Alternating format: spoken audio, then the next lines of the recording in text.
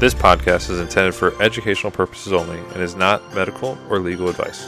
Always follow your local policies, procedures, and protocols when functioning in your respective profession. Additionally, the views expressed by the speakers and owners of this podcast are their own and do not represent the views of their respective employers. Listener discretion is advised. Alert Medic 1 response.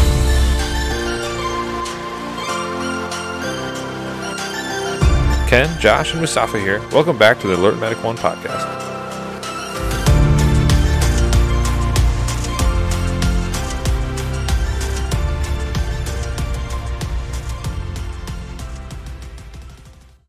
That's totally fine. You want to tell us a little bit about yourself, though? Sure. So I've worked for a major metropolitan department since 2005. Started as a volunteer EMT in a neighboring large fire department. Got my EMT in 2003, got my I in 2007. I've been a paramedic since 2008. Currently a battalion chief assigned to a large battalion. Prior to that, I was the quality assurance officer. For about 6 months before that, I was the operations captain for the PSAP side of the operation. Cool. Yeah. And before that, I was a liaison officer to a large transit system. Oh, wow. Huh. That's pretty cool. Just finished 18 years last week. Wow. And, well, we won't go into the... okay, I won't ask you that. So, right now, it's like combined fire EMS duties, right? Yes. Okay, so tell me more about that. Yeah, so every day I have to manage between 60 and 70 people. I end up running a fair amount of fire calls. I run a fair amount of like traumas, stuff that sounds good. Mm-hmm. That's pretty much my. How was the transition from being like a QA officer? Because like that was like your full time. Was that like a 9 to 5? Yeah, well, in theory. Okay. In reality, it's 24/7. That job never turned off. Yeah. So how was that transition going from like a primary, like a QA officer to like being a shift battalion chief? Dude, that was a fantastic transition. I'm sure. Because back when I was working in the like QA spot, I would get emails at 2 a.m., 4:30 in the afternoon. Some people may have sent me multiple emails in a like couple hour time span. Yeah. Looking at Josh in here across the table. Going from having to be on basically 24/7 to now really only having to really truly work 24 hours on, then actually have the rest of my time off was absolutely amazing. My wife loved it. Yeah, I'm sure. My phone stopped ringing all the time. Yeah. There were no more hypothetical questions. Like they'd be like, "Hey there, boss. So hypothetically," I was like, "We don't do those anymore." Yeah. What happened? What did you do? Yeah. And we can fix this. Yeah. So who do you? I guess on your shift, who are your direct reports? So my actual direct reports are the station captains and the officers that are assigned to my battalion that do not have a normal home. Okay. So like float officers. Are those like any EMS officers or? No. So for us, we only have 3.5 full-time assigned duty officers specific for patient care related stuff. Oh, interesting. Out of how many? Out of how many officers working in a given day? I guess because probably close to 40, 45 working. That makes sense. Every suppression day. Piece, right, has an officer, and then every suppression piece. You got the duty chief, you got the battalion chief, safety officer, stuff like that, right? So we have our 3 primary duty officers splitting the county into thirds, and we then have what's essentially a EMS resource disposition officer that is working about 17, 18 hours per day. So they work from 07 to 23, and every patient disposition has to go through them, be it a refusal, which hospital would they like to go to, so that we can better manage hospital flow, hospital throughput. It's like an MDO. Yeah, exactly. Yeah. Very similar to what another very large department near us has had for multiple years prior. Now, are they, when they're talking to that officer for, say, a refusal, is it more of like a permission thing, or is it like a, hey, we're just letting them know it's happening? So if it's for a refusal, it's not really a like permission thing. It is more of that second set, that third like set of like eyes, just to make sure something doesn't slip through the various cracks. Okay. Right. Now let me ask you this. I have a bunch of questions for you now. Was it hard taking the QA officer hat off when you got back in the field as battalion chief? Because like I feel like you kind of have to wear different hats. I don't necessarily think it was hard. I think it definitely helped me dealing with some of the other personnel issues. Prior to working in like QA, I was definitely more of the shoot first, aim later. And working in that job has definitely makes you view all of the sides before you start coming to any type of like plan, judgment, anything like that. So I think it was actually very, very helpful having that job beforehand. Yeah. So what do you mean by that? What do you mean by shoot, if you like, so, explain that more. So I'm trying to think of a way to say it without me sounding like a total asshole. Kind of hard to do. So I'll say a lot of officers, when they're newer officers, tend to just assume the worst. And that may not necessarily be a fair characterization. I think that when you are early on, you always tend to assume that whatever the actual complaint, the issue is absolutely true, without necessarily gathering the other side of those stories first. Yeah. So whatever, Citizen X calls up and they say, Firefighter X, they said this, and like this means they were rude, disrespectful, condescending, whatever. How you have that conversation with that firefighter, EMT, paramedic will be very much driven by your own perception of how that conversation went. Prior to me working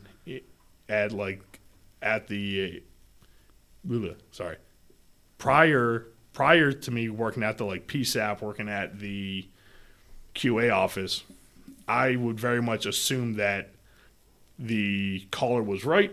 My guy was actually very much wrong. I would then phrase my actual like questioning to them as if I was already going down the actual like guilty path. Working there up in the like QA office, that is something you absolutely cannot do. Right. We should always have that actual open mind, remembering that there are multiple sides to every single story out there, and to not have that judgmental tone, not have that preconceived notion walking into that, the interview, the email, whatever. Yeah. So it's kind of like going from a singular view or focus to a holistic. Yes. Like absolutely. if we want to talk about medicine, like you're looking at all the factors that created this issue, whether it's an issue or not. Like, okay, what is going on? One, for the firefighter, EMT, paramedic, both at work, at home. What are the factors of the day? What was the incident? That, did this happen on a call? Was the call a high-stress call? Was there issues there? Or even like talking to maybe the firefighter's officer and being like, hey, what exactly happened here? Getting multiple approaches and, being a part of that QA process. I understand, what I submit to the QA process is only a piece of it all. It's not the singular portion that drives everything. It's just a little piece of the puzzle to figure out what all is going on to then, either find out it was something that it's not, or it's something bigger than it actually is. Why do you guys think that is for younger officers? Why do they react that way? That's a good question. I'm full of them. What? I'm full of them. That's all right. I think personally that's kind of how I think personally, maybe that's kind of how we were raised from a leadership standpoint. That we have to have that more heavy-handed, authoritarian is not really the right word, but having more of that traditional military type leadership style, which is not an accurate statement at all, right? Yeah. I think it is semi-reflective of how we are generationally outside of the fire service, even fire and EMS service and society itself.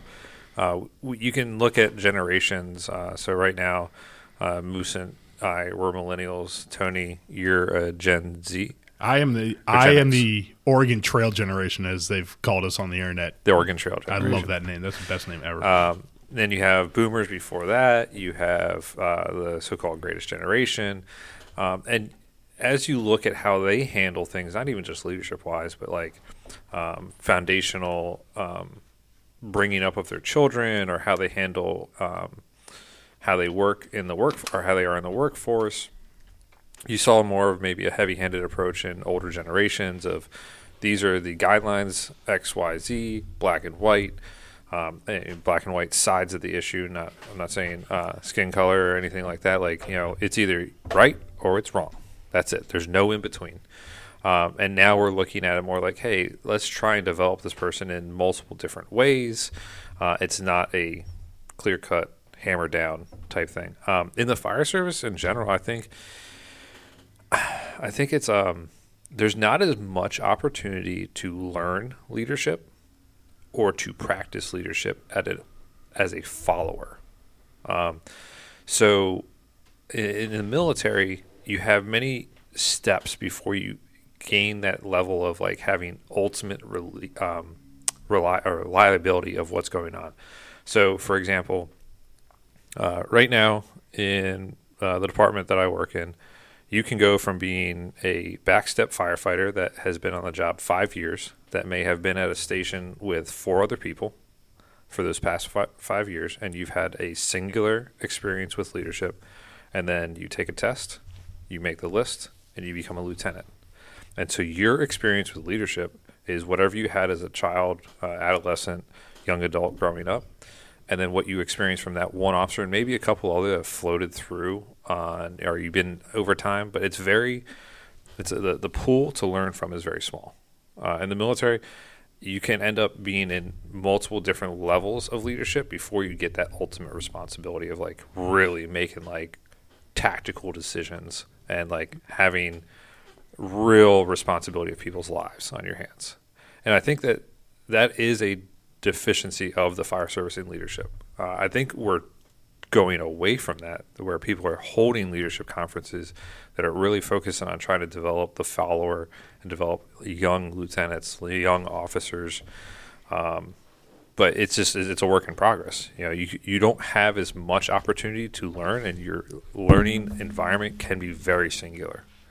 And then, that young lieutenant is now making all those decisions in the front right seat. Tony? Yeah, that is 100% accurate, right? Down where I work, the actual people on the transport units that have the absolute most public interaction, they have the most positive impact. Those are typically the second most junior person working that day, followed by the most junior person working that day. That actual junior person technically is in charge based off of their riding like position. Mm-hmm. So here we are asking them to exercise leadership functions, and we are giving them no real support, no real background, no real like training, aside from multiple weeks over at the training school, and then, all right, here you go. That's pretty much it. It's like we are setting some of these people up for failure. I will say that, fortunately for us, we are seeming to be hiring more and more people that have that military background. So there is some of that military leadership training coming out of them, which is usually very helpful. but we as a department don't always do a very good job of actually fostering that kind of that CRM atmosphere that we very much need, especially out of these younger leaders. I wonder if. So we've had this conversation before with a few different, chiefs, like Lambert came on and a few others. I wonder. So the military has like formalized leadership schools, Yes. right? Yep. And I know some departments have like officer candidate schools and stuff like that. I wonder if it's because there's the constraint of budgetary constraints that 100%. don't allow departments to necessarily field those OCSs. Without identifying the department, as you guys know, I don't talk about who I work for. It's a major metro department in the D.C. area, but the chief and I, we work for the same department. Okay, so we actually did recently institute a program like that, but it once again was hampered by budgetary constraints. It was completely voluntary. So the guys that were going to the class, guys and girls, they were doing it on their off time. They were not getting compensated for it. So there is already a barrier to entry on that information that they're gathering. But that information coming, having not been there, but having heard from someone that was directly in the class, they learned things that they realized what they've been doing prior to that point was not the greatest attitude or way to handle certain situations. And we're trying as a department, I'm just a firefighter. The chief can probably speak to this a little bit more than I can, but we're trying to develop leaders and bring the things that are going to be the most pertinent to their day-to-day interactions with the public and the personnel that they're working with on a day-to-day basis. And this is the first true iteration of this. It's been somewhat informal prior to this, like very small, like maybe a couple days, right, Chief? Like this one was like a whole 2-week, Monday through Friday type deal. So I would say that it's really not that new. So when I was going through my lieutenant promotion process several years ago, that was the first time that we had that particular class in like multiple years. So I would say it was probably a entire generation of our entry level formal leadership positions never got that training. Yeah. So it's been going on since it's probably almost 10 years now. Part of the hampering effect of it is the fact that it's only offered every other year because we only actually provide the actual promotional test every other year for that rank, and the other issue that I find with it is the fact that it's only offered to the people that have passed the test. It's not offered proactively to the Fire 2s, to the Fire 3s, to the technicians, whatever other rank is out there, right? So one of our challenges is the fact that we don't really offer a lot of truly formal leadership training till they are already getting ready to sit in that position to begin with, right?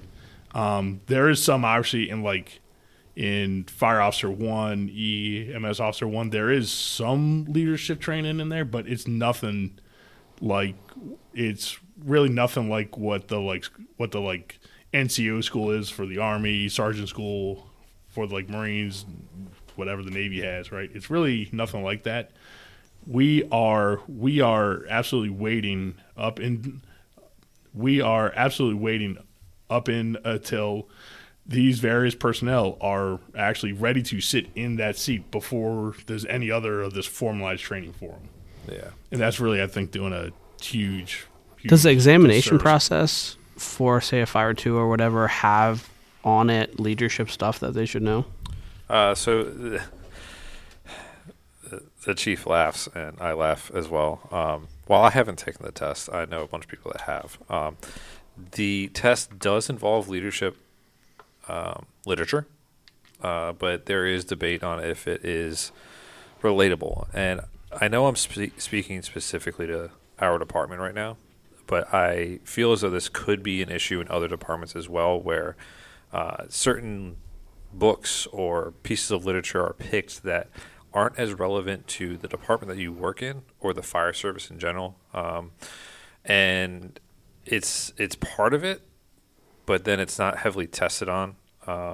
Even in our system, once you pass the written test, then if you are wishing to do lieutenant, you have to score high enough on that written to even be considered to take the practical portion. And the practical portion then involves a bunch of variety of different things. But are there good officer candidates weeded out because they may or may not be good test takers? And is that appropriate or not appropriate? I think that's in every scenario, whether it's a promotional exam or paramedic entry tests, or even once you're in the paramedic program, there's great clinicians that just cannot sit in a test and pass it. Bad test takers, and you see some of them get bounced out, and then every now and then you see one that just truly, really persists and wins out in the end and passes everything. And they're amazing clinicians, but I think you see that in a lot of different areas where the test can be a barrier to entry. And I'm not a test guru genius or whatever, but I don't know what the solution to that one is personally, because there has to be some kind of didactic or cognitive testing before you go right into the practical. You can't just be like, oh yeah, you can talk great on the radio and you can make the sound decision on the fire ground, but we have no way of knowing if you understand the policies and procedures of this department. Chief? Yeah, 1,000% right. Going back to something Josh said earlier about some of the leadership texts, some of the leadership articles, whatever, that are actually tested, not really being applicable to the department or to FRS as a whole. I think some of that is simply based on the fact that there really is no leadership con ed for current officers, right? There really isn't this leadership seminars going on. There isn't any real journal clubs. There really isn't any other real formalized leadership training beyond Fire Officer 2. And the reason that I think that these various articles, all these various books, theories, whatever, don't gain a lot of traction is because it is all these brand new officers learning all of this up-to-date leadership theory, practical application, whatever, and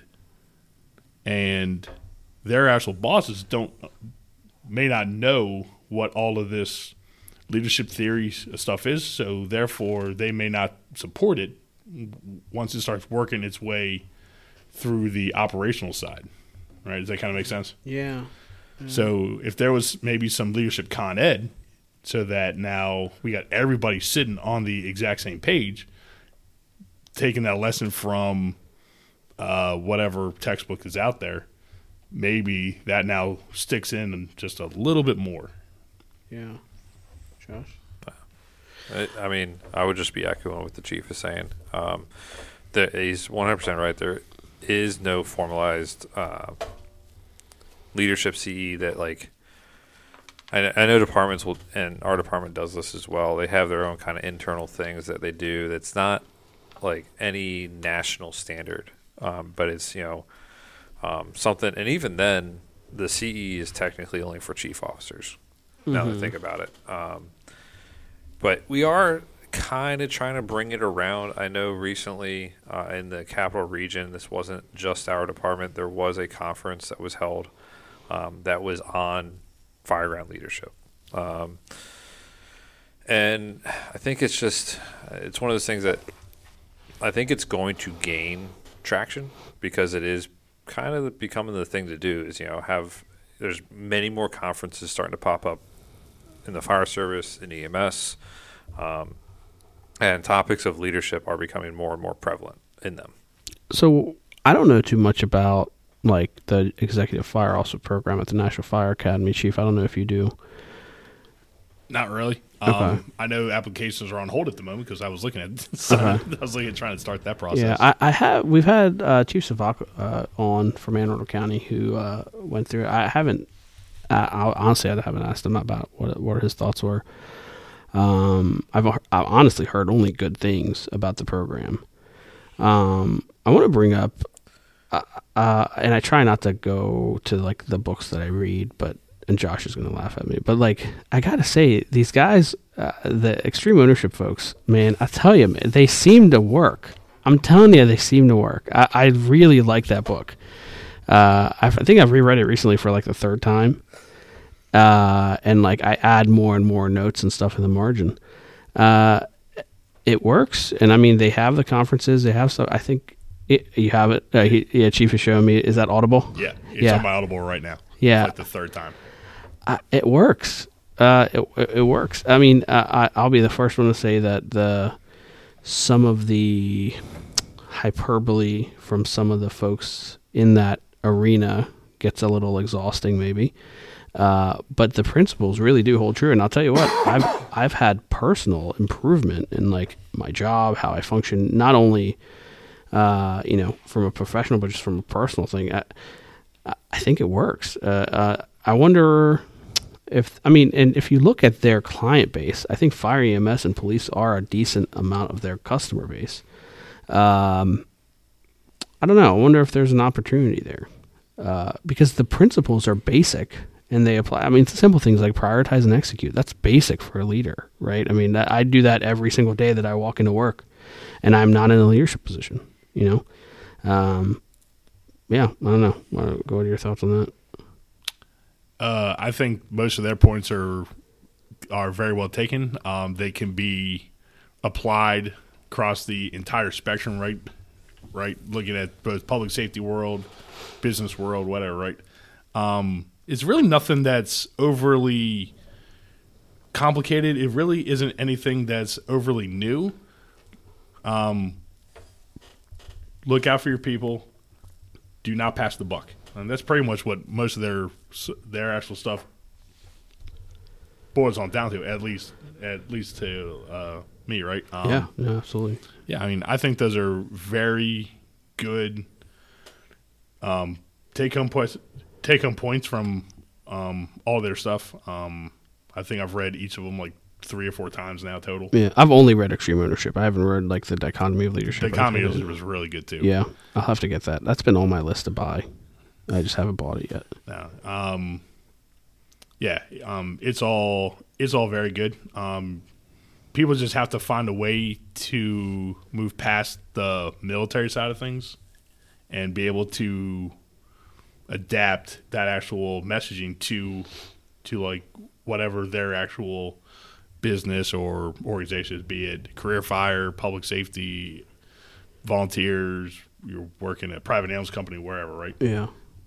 I think there's also a concern of like, anytime there's an explosion, like you were talking about, of like a certain resource, right? So now there's more leadership conferences, more leadership books. I think there's always going to be like the word influencer just comes to mind, but like the not authentic, not actually good information that just gets packaged in a way that makes it sound like they know what they're talking about. And I think that's pretty dangerous too.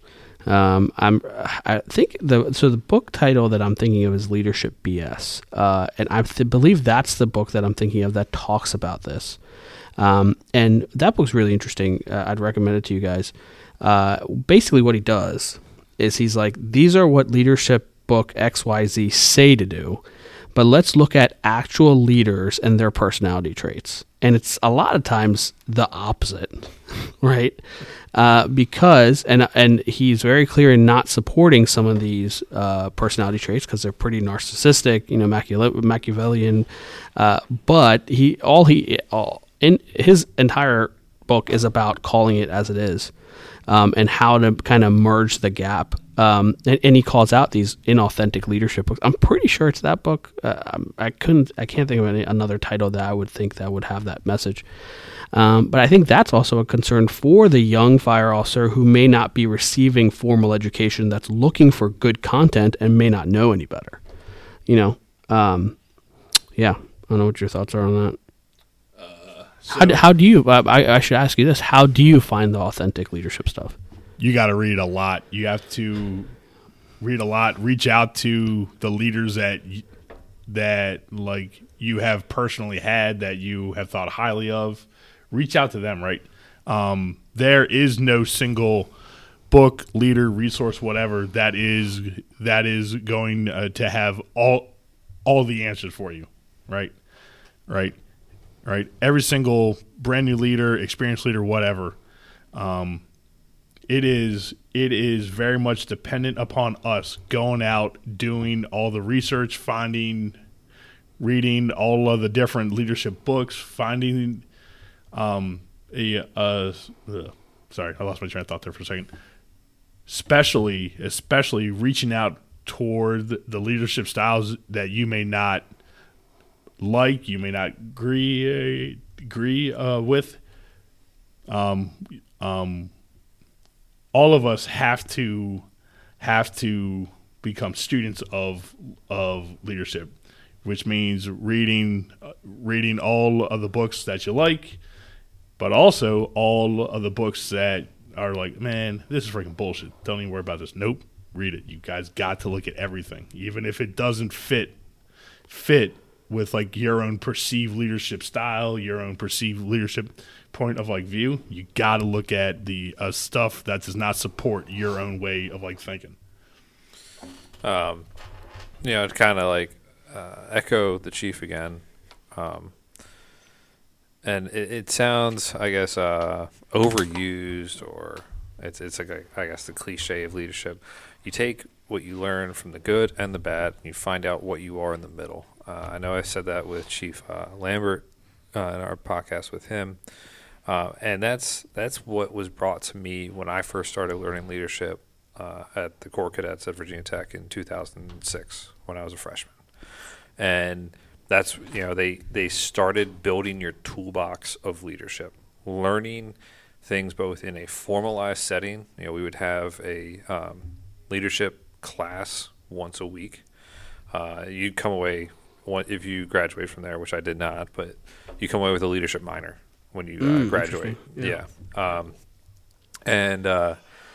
So you just went through, and then you learned things from your cadet leadership, from your retired officers or your commandants. You learned stuff from your ROTC program, and you just took bits and pieces here and there.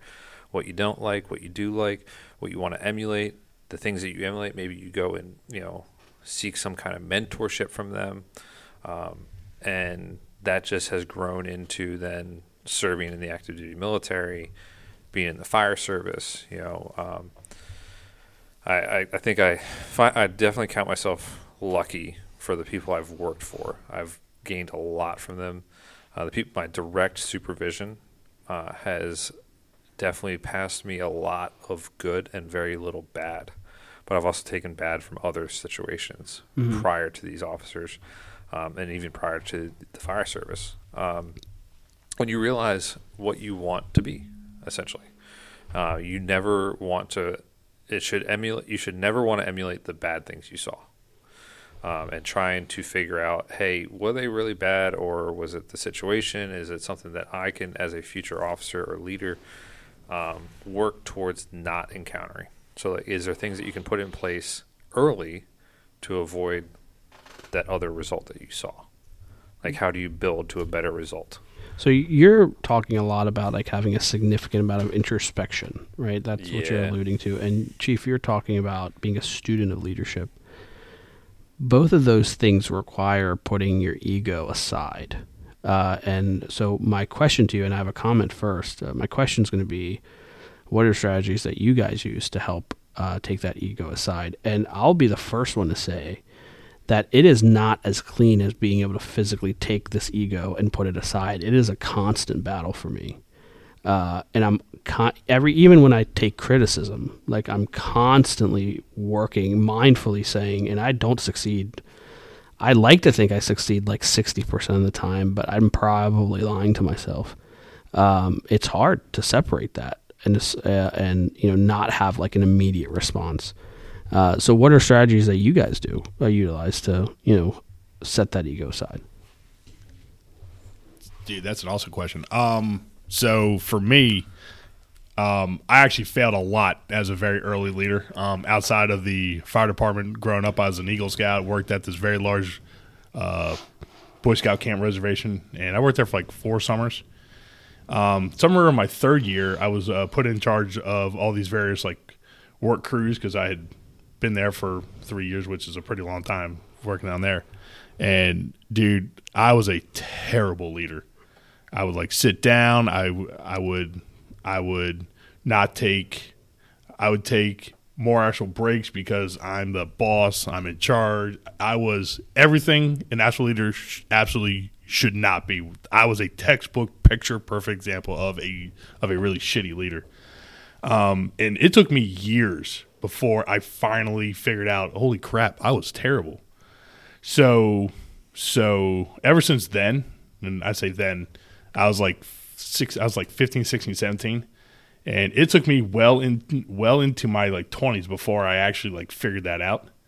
Ever since then, I now just like look on back to my time working there at that like scout camp. I'm like, all right, well, guess what? We all suck sometimes, and you just have to put it aside, learn from it, and like move on. So if there's a leadership failure that I have had, I myself always draw myself back to the late 90s, working at that, as working at, down there at the camp as my way to essentially like check myself, keep my ego from going, hey man, you're freaking awesome. Like, nope, dude, you have sucked really, really bad sometimes. Yeah, this might be some other time. So that's how I do it. So for me, I can think of a specific time, not even as a leader, that I failed in my responsibilities in my on the fire ground.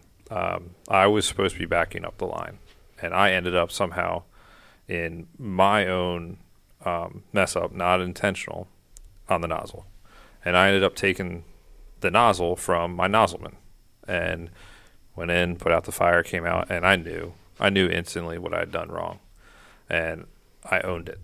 That's a big thing for me, is even when I don't notice it and someone says, hey man, what was up with this? And I go, oh, whew, yeah, that's on me. Oh man. And the whole concept of extreme ownership prior to even learning that, it's like, okay, I got to own that, because that's how you got to learn from it. You got to own it and figure out what I need to do to not make it happen again.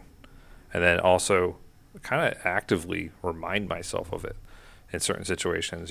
For me, that's kind of built into my whole prep of going to a fire. Is like, okay, my responsibility is this. In my mind, this is what I need to do because this is where I'm sitting today. This is how we're pulling up on the incident. I'm not going to steal the line from my nozzleman type thing, to remind myself, like, hey, I have a responsibility. I have a job. This is what I'm supposed to be here to do. Not, inflate my own ego or play for my own ego. Yeah. So, sorry. Okay. And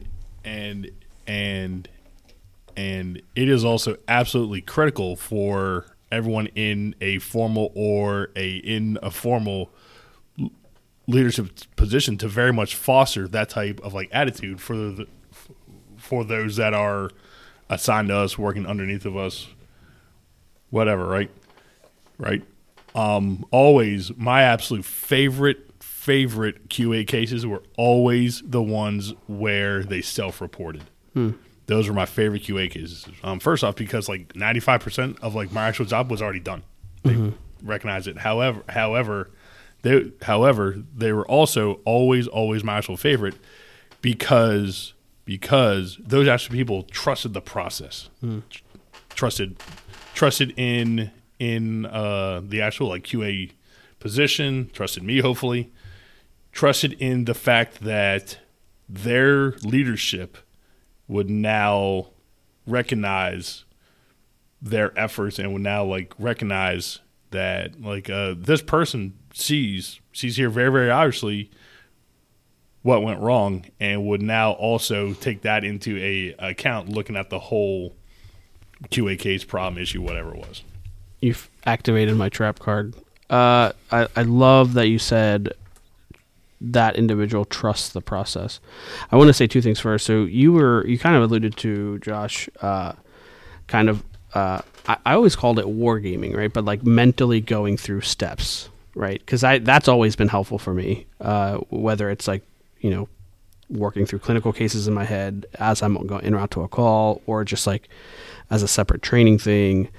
Chief, you kind of talked about disregard. I forgot what I was going to say about that. But regarding your process thing, what if the process is objectively broken? Then you got to fix it, and that may be very, very simple. That may be extremely complicated. Fixing the actual process usually isn't all that hard. It's fixing the perception of those that the process serves. That can be extremely difficult. So the chief can probably speak to this pretty well, because he was in the positive side of this. Our QA process in our department was not trusted at all at one point, and that was only 6 years ago. So I've been on the job 6 years, and I remember the perception at the time, even my perception with my one limited interaction, was not trust. Mm-hmm. I received an email because I did not include RN on the end of the name, and it had like the whole COMAR and MIMS, all the regulations on why it should be on there. And so it already was off-putting. So I know our QA process went through a lot of revamp, and we made some additions to it and made it more robust, but also created a system that is supposed to be, non-punitive. It's supposed to encourage, maybe I won't say so much encourage self-reporting, but allow people to have the trust that if they do that, they are not going to be disciplined for it. It's not going to be a punitive thing. Like I said, it's a non-punitive process. And we are still working on that image very much. While it is, I believe, on a positive upswing, and the chief can talk to this better than I can because he was in the office and he held that position. I'm just a contributor. We are still working on it. And it will take time, but I think we are on the path, and I think we have the processes in place to do that. And I think this also then goes out into our department in general, where we do have a trust amongst at least the line officers at the battalion chief level, that the officers trust their immediate supervisors, that they can come to them with an issue, or if an issue presents itself, when the battalion chief comes to them, it's not going to be the end of the world. So, Chief, you can definitely speak much better to this than I can. Yeah, man. So back when I was a baby paramedic, I had 2 interactions with like QA, and they were not overly positive. One of which I was clearly wrong. The other one I was clearly right, and both times I felt like I was getting just absolutely railroaded. Since that, and that was probably 13, 14 years ago. Yeah. Since then, we have had a extreme 180 flip. We actually now have a very positive process. Part of that comes from the fact that it isn't just QA officer, QI officer, and all these other all these other people that are just sitting in like offices 24/7. One of our major strengths is the fact that we have people like Josh that are an active part of the QA/QI process as these like process owners, SMEs in their various fields that are also out there running calls every day, that are the actual public face of the whole like QA process, and that has been extremely helpful for us. Yeah, because I mean, you get you get buy-in. Yeah, exactly. Not only do you get buy-in, but the folks are seeing that it's one of us critiquing us instead of someone in a Crystal Palace. Exactly. Yeah. Yeah, no, I think that's critical. One of my biggest reasons that I want to continue to ride as much as I can is because I don't want to lose touch. Because that's, I think, what happens, right? Someone who sits in an office over the span of 5, 10, 15, 20 years completely loses touch with what's actually going on in the field. Yet they're the ones responsible for making the policy that decides how the field actually operates. Oh, yeah, absolutely, yeah. Right? Yeah, it's critical.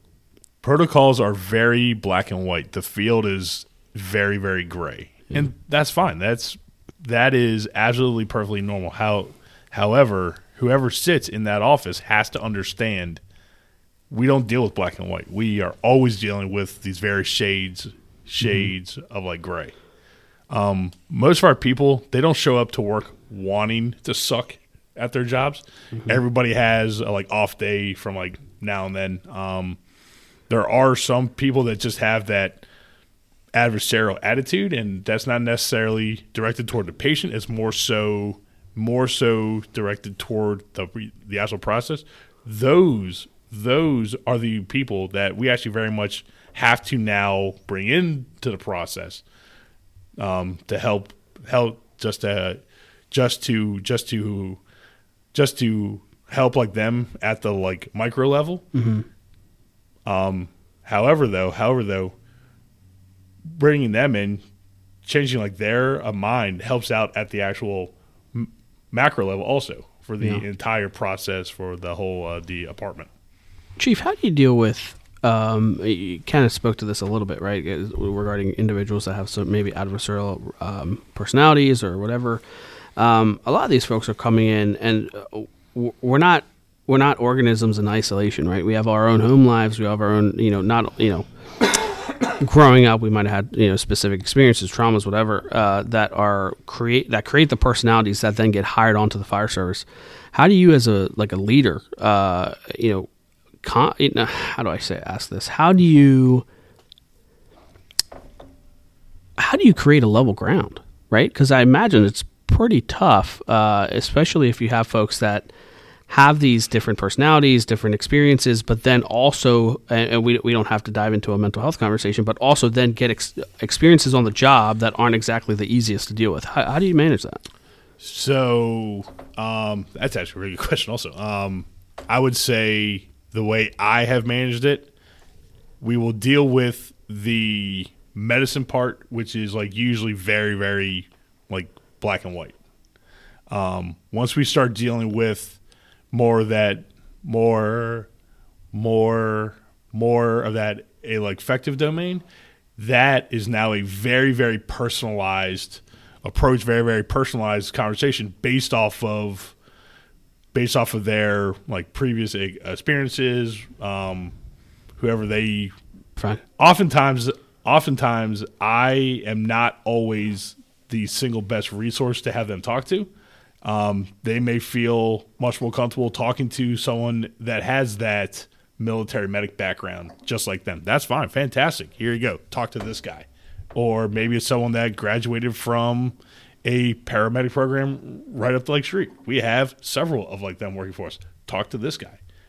We have a whole we actually have a fairly decent staffed CISM mental health stuff. That's your problem? Fantastic. Talk to these guys. Yeah. That is, though, a actual very, very, very, very individualized, very, very personalized conversation based off of whatever their underlying root like cause issues are. I love that answer. The part I love especially is you understood your own limitations, right? Because that's not the easiest thing to have. Let me ask you another question, so you got Josh here, right? Obviously a very capable paramedic, young in the department. He's not bad. What do you say to someone like him who wants to come up the ranks? Like, what are lessons that you've learned that like maybe he hasn't had yet? Like, what do you talk? In a forum like this, what do you tell him? Well, that's a good one. I usually say study hard, promote up, take every test, take like every opportunity that you have, and just absolutely crush it. I am not the smartest paramedic. I probably was like way back in the day, but I don't ride much anymore. So now I am a solid second medic probably. Yeah. That being said, though, right? I was never the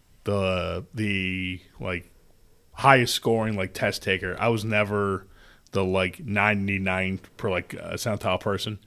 The reason I have made it to where I am is because every single like assignment I was ever given, be it working at the PSAP, some of these other liaison jobs, teaching, whatever, I would just work very, very hard and just like knock it out to my absolute best. And evidently that here got me noticed. But the only thing I would always suggest, take every opportunity that you have and just absolutely crush it. We have a lot of very, very smart people working for us that never get the opportunity to I guess promote up because of whatever reason.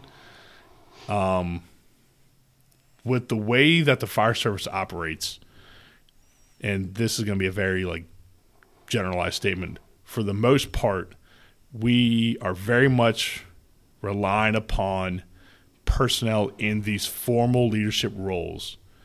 And if you're not in one of these formal roles, your actual voice is not as loud as it probably could be. Mm-hmm. So that's why I will always say, especially Josh, promote up. That's the only way to really get that voice heard at the levels that it really, really like should be. Unlike the like military, we don't have a lot of in like formal leadership roles that really have that voice at the upper like command levels. So that is why it is critically important to have all of our smart younger guys going through that promotional process. I think that's it. It's a shortcoming, but yeah, there's also there's an onus on them then to break those silos. Oh, there absolutely is. Right? I mean, so it's on them, and it's also on, I'll say, me now, because I'm now in that like management role. Mm-hmm. Just because someone has bars on their shoulder doesn't mean that they understand what they're talking about. Mm-hmm. Just because somebody doesn't make them stupid. Yeah.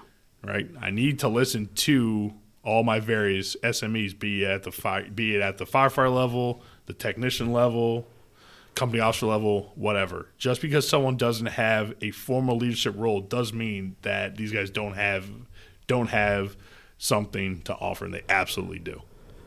Yeah, Josh? So that actually, not that it contributes completely to what to do to promote and get into that advice to move forward in your job and move upward in your job. But the chief brought up something where just because you have bars on your shoulder doesn't mean you know what you're talking about, and just because you don't have them, same thing. For the leaders out there that are listening, there's what is it? It's upward leadership. Okay, so listen to your followers or your subordinates, even if they are a leader in their domain, but you are their leader. You can always learn something from those below you as well. And sometimes it's just like having a very frank conversation. Sometimes it's a cordial conversation, like, "Hey, look, I think we need to be going this direction because this reason." You know, and I had to do that. You know, I am a firefighter, and I had to have a conversation with the officer because I didn't think certain things were being handled correctly, and I expressed, you know, like, "Hey, I think this is the direction we need to take," and that's the direction we ended up taking in this realm. So don't be so turned off to hearing the suggestions of your followers and your subordinates, especially in public service jobs and your blue-collar realm of jobs. You have people coming in that have a wealth of knowledge of things you have no idea about at the time. In the fire service, it was much more common in older generations, but it's still common today. People having other trades, carpenters, woodworkers, contractors, plumbers, steam fitters, all kinds of people that have prior trades that come into the fire service, and you know, or people that are coming in with leadership experience. A guy that I went through the academy with was a captain in the Marine Corps. Mm-hmm. He's got a wealth of knowledge to bring to the table. We have people, not a couple classes behind me, 20-plus year first sergeant in the Marine Corps who came in. He's got a ton of knowledge on how to grow people and develop teams and dynamics and all kinds of stuff. And I'm not just talking to the military people. Guy in my class, he's a former lawyer. Mm-hmm. So look to your followers, look to your shift, your crew, your team for suggestions and how to improve things, even whether it's a detrimental situation or just overall. Have open ears to everyone. All right, I want to do an experiment now.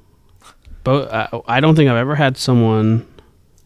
I don't think we've had this situation in the podcast yet, where we have an officer and like a ground level person, but from the same department. So because you're in the same department, you obviously have some biases because that's your experience, right? So that's, it's natural to think that that's how... that's not what I'm trying to say. What I'm trying to say is you have your experiences in your department. So I want you to imagine the polar opposite of your department, right? Because it seems like you guys have at least somewhat positive environment where you are empowered to talk to your leadership. So think of the opposite and think about a paramedic or a battalion chief in that environment. What do you say to them? Because what I will say is, from my anecdotal conversations with folks, across the state, some folks that operate across the nation, it seems to me that your department culture is a lot more positive than most. So, what do you say to those folks? What advice do you give them? So giving Ed advice on how they can improve their, like, the leadership or improve the culture of their department? Honestly, from the conversations that I've had, how do you survive? Because I think it's survival first. Because it's some pretty toxic environments. I mean, it's survival first if that's the only job that you can get. Like how do you lead upwards in a way when the culture itself is that bad, or do you have to leave? I don't think you necessarily have to leave. I think that you always have to prioritize your own well-being, own mental health. I would say that, though, especially in the public safety world, private ambulance world, whatever, a lot of the upper leadership, it doesn't really stick around for very long. And when I say very long, I mean generations worth of time there, right? Your actual largest impact will always be on the people below you. That will be your actual legacy, will be those paramedics, the firefighters you guys trained, and you may not see the fruits of your labor while you are working there. Developing, though, that actual second line group of leaders, that second generation, third generation of leaders, that's how you change that culture. And it's not going to be overnight. It's not going to be easy. I think that we just have to become a lot more comfortable with the concept of that delayed gratification and the fact that we aren't going to very much see it overnight. Yeah. Because it's a huge ship that's hard to steer. Yeah, exactly. Right. It's a very large ship. I think it's a little bit different in the volunteer world because I think it's a lot easier to necessarily make those changes once you get that core group of people behind you on all it board. Takes is a vote. Exactly right. All it takes is a vote. Career side doesn't really have that option. Yeah. There's no popularity contest in the career side. So speaking from I'm not gonna say the bottom, the grunt side. The grunt side. We'll go with that. The grunt side. You have to, just like the chief said, you have to look out for yourself first. Okay. Do not sacrifice your health, your well-being, your psyche, any of that for the progression of your job. Okay. I love where I work. I love the department I work for. I love the people I work with and work for. But if it ever became an issue between my health or my family's health, that's what's going to be picked first. So first, you got to prioritize that. If that is safe, then what you do is you try and build yourself. You can't, unfortunately, Chief commented on this, if you don't have the creds in the public safety community, you usually will not get anywhere. So get the credentials, get the training, get the experience. Does that mean going outside your department? Sometimes, yeah. Go to these conferences, if you can afford it. There's plenty of free online education. Look for grants. Look for, all kinds of, there's so much stuff out there that people don't realize is out there. When it comes to extra schooling, scholarships, there are so many scholarships that are afforded to public safety individuals that go untouched. So find them. Get that extra civilian leadership, whether it's a bachelor's degree, an associate's, just extra classes, extra experience. And then start trying to tackle these bigger problems. Sometimes it does mean promoting and taking that position of the person that was the toxic person. And always remember where you came from. Don't forget when you were that person that was being put down, not allowed to progress, was being stifled. And don't be that leader. So then the people that come behind you have a positive experience. So when they take your position, hopefully, they have the same positive experience. They exude the same positive leadership back to the new subordinates, and then you move your way up. Is it easy? No. It's not going to be overnight, just like the chief said, delayed gratification. This is not going to be something you're going to change in a week, 2 weeks, a month, a year. It could take years to change this depending on your organization, size, so many different factors. But remember, if you truly think it's worth it and your family is safe, you're safe, health, mental, all that, then put your nose to the grindstone and become the leader that your organization or your people need. Because, you can be like, oh, well, I'm just going to leave this place. Well, guess what? That problem still persists. And then say you go to the neighboring jurisdiction and all you hear is that same issue is persisting over and over and over again. And if you're in a neighboring jurisdiction or you have some kind of tie to that department in some way, whether it's a mutual aid agreement or automatic aid, that's going to affect your operations. And now that is going to leach over into where you thought the pasture was greener.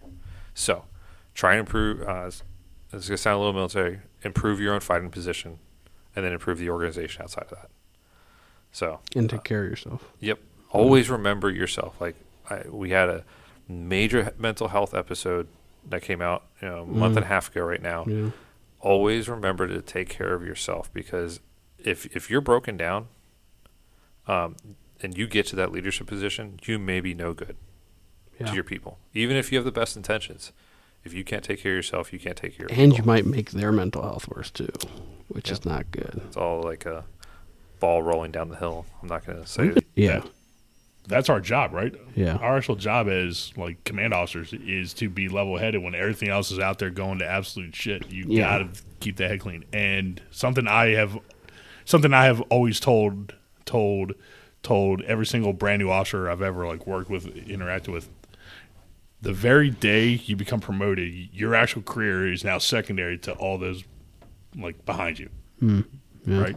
Your actual job now is to make sure that the firefighters, grunts behind you now have all of the tools, knowledge, skills, abilities they need to now hopefully take over my actual job at some point in the future. Love that training replacement. You have to. Yeah. Have you guys read the book Leaders Eat Last? It was actually it was not on the last promotional exam. It was on the one before that. Okay. So Sam Galvano, really good. He's a really good friend of mine. He's he's an anesthesia guy. He gifted it to me, and I have yet to read it. but that's kind of what you're alluding to. What you're describing. Yeah, I haven't read that one. I read Front Burner, which was about the bombing of the coal. Okay, yeah. In Sudan, not Sudan, Somalia. Sudan? It was No, it was in Qatar. Qatar. Oh, So the USS Cole right before 9/11. yeah, Yeah. I was like, Man, what? October why did I 2000? think it was in Somalia? Jesus. I mean, it's just across the water. Oh, basically. Yeah, Okay. it's not that far. So like Gulf of Aden. Oh Where it was. yeah. That one actually had a lot of really good leadership lessons in it. Even though it sounds as if it's a book all about terrorism, which It was somewhat Yemen, by the way. Sorry. Yemen. Yeah. Oh, I knew that. I got the Gulf of Aden. Yeah, it was like a little released. fishing boat or something that they loaded up, right? It was a little inflatable. Yeah, a little like garbage barge. That actual CO though has a ton of leadership lessons that he had learned prior to the coal and also after the actual bombing of it. Yeah. And he was very, very forthright with his leadership successes and also with his leadership failures. Yeah. It was a very good book. I'll have to add that. What was it? What was the title? It's called Front Burner. Front Burner. Okay. Leaders Eat Last. I have not read it. I do understand the concept, and straight up, the bottom line is like their guiding principle, or their first thing is that quite literally, leaders. Oh my God, leaders will eat last. Yeah. It comes from this concept. I think it's a Marine officer that wrote the book, if I'm not mistaken. And basically, when your unit is maybe short on food, you always make sure that you guys eat first, because they're the most important thing. Without your people, your mission will not be able to be achieved. Yeah. Ever. So if you can't lead them, you can't develop them, what good are you as a unit? It brings me back to your story about how you said you were a failed leader when you were taking more breaks and stuff like that. Now it's like the opposite, right? Where I imagine you would. I always eat last. Yeah. And Yeah. It'll also drive some of my company officers nuts because they want me to eat earlier because I'm the chief and I'm this like anointed rank or whatever. I'm just a chief. Like, I'm nothing special. Yeah. My job is to make on sure everybody else before me is able to perform at their absolute best. This morning, Josh and I proctored a paramedic exam, and where I parked the garage, as I was walking towards the building that I was walking to, the last two parking spots were for the president, like the president's office. And I was like, man, you know what? Should have done it. And no. Well, listen, I would never. I'm not trash talking anybody. I'm just saying, man, wouldn't it be interesting if those two, if the president or whatever said those two spots go to XYZ person. I don't know, faculty, staff person, graduates, something. I don't know. It would be interesting because I compared it to when we parked here. When I parked here, we have like top responder spots that are on the ramp. And those are the only people that are allowed to park on the ramp. And I mean, agree with it, disagree with it, whatever. I'm just more so talking about the concept of like the prized, most precious cuts of whatever concept you're talking about goes to the folks on the ground. Yes. Because I mean, I think that's how you make a good team. I mean, it seemed, and I haven't really. I've failed a lot more than I've succeeded in leadership positions. What I'll say is that seems to be the secret sauce. Take care of your team, everything else kind of falls into place. It's not magic. Yeah. Watch out for your people. That's your main job. Chief, it's been an honor. Thank you so much. Dude. Seriously, this was fun. Dude, this has been awesome. Yeah, we're definitely going to have you back for a QA episode. Oh, cool. Yeah. Any last comments? No, man, this is great. I appreciate it. Cool. Hope you had fun. Josh, you want to finish this out? Okay. Yeah, sure. Thanks, Chief, for coming out, talking to us. For everyone else. Oh, wait. I have to say one thing. Oh, well, okay. We have a mission for you. You got to find somebody else to bring on the podcast. Okay. Yeah, we don't have to drop any names in case I don't like them. But after we I got stop one already recording. we were talking about prior to the show. All right. We can talk after we record. I mean, after I stop hitting, after I hit recording, we stop recording. Josh, sorry, go ahead. Okay. So thanks, Chief, for coming on to talk to the Alert Medic 1 team about, well, just about a whole bunch of things about leadership. For everyone else out there, make sure you like and follow on social media, Instagram, Facebook. Follow us on your favorite podcast app. and have a good evening, good morning, good night, whatever time you're listening to us. Be safe and enjoy.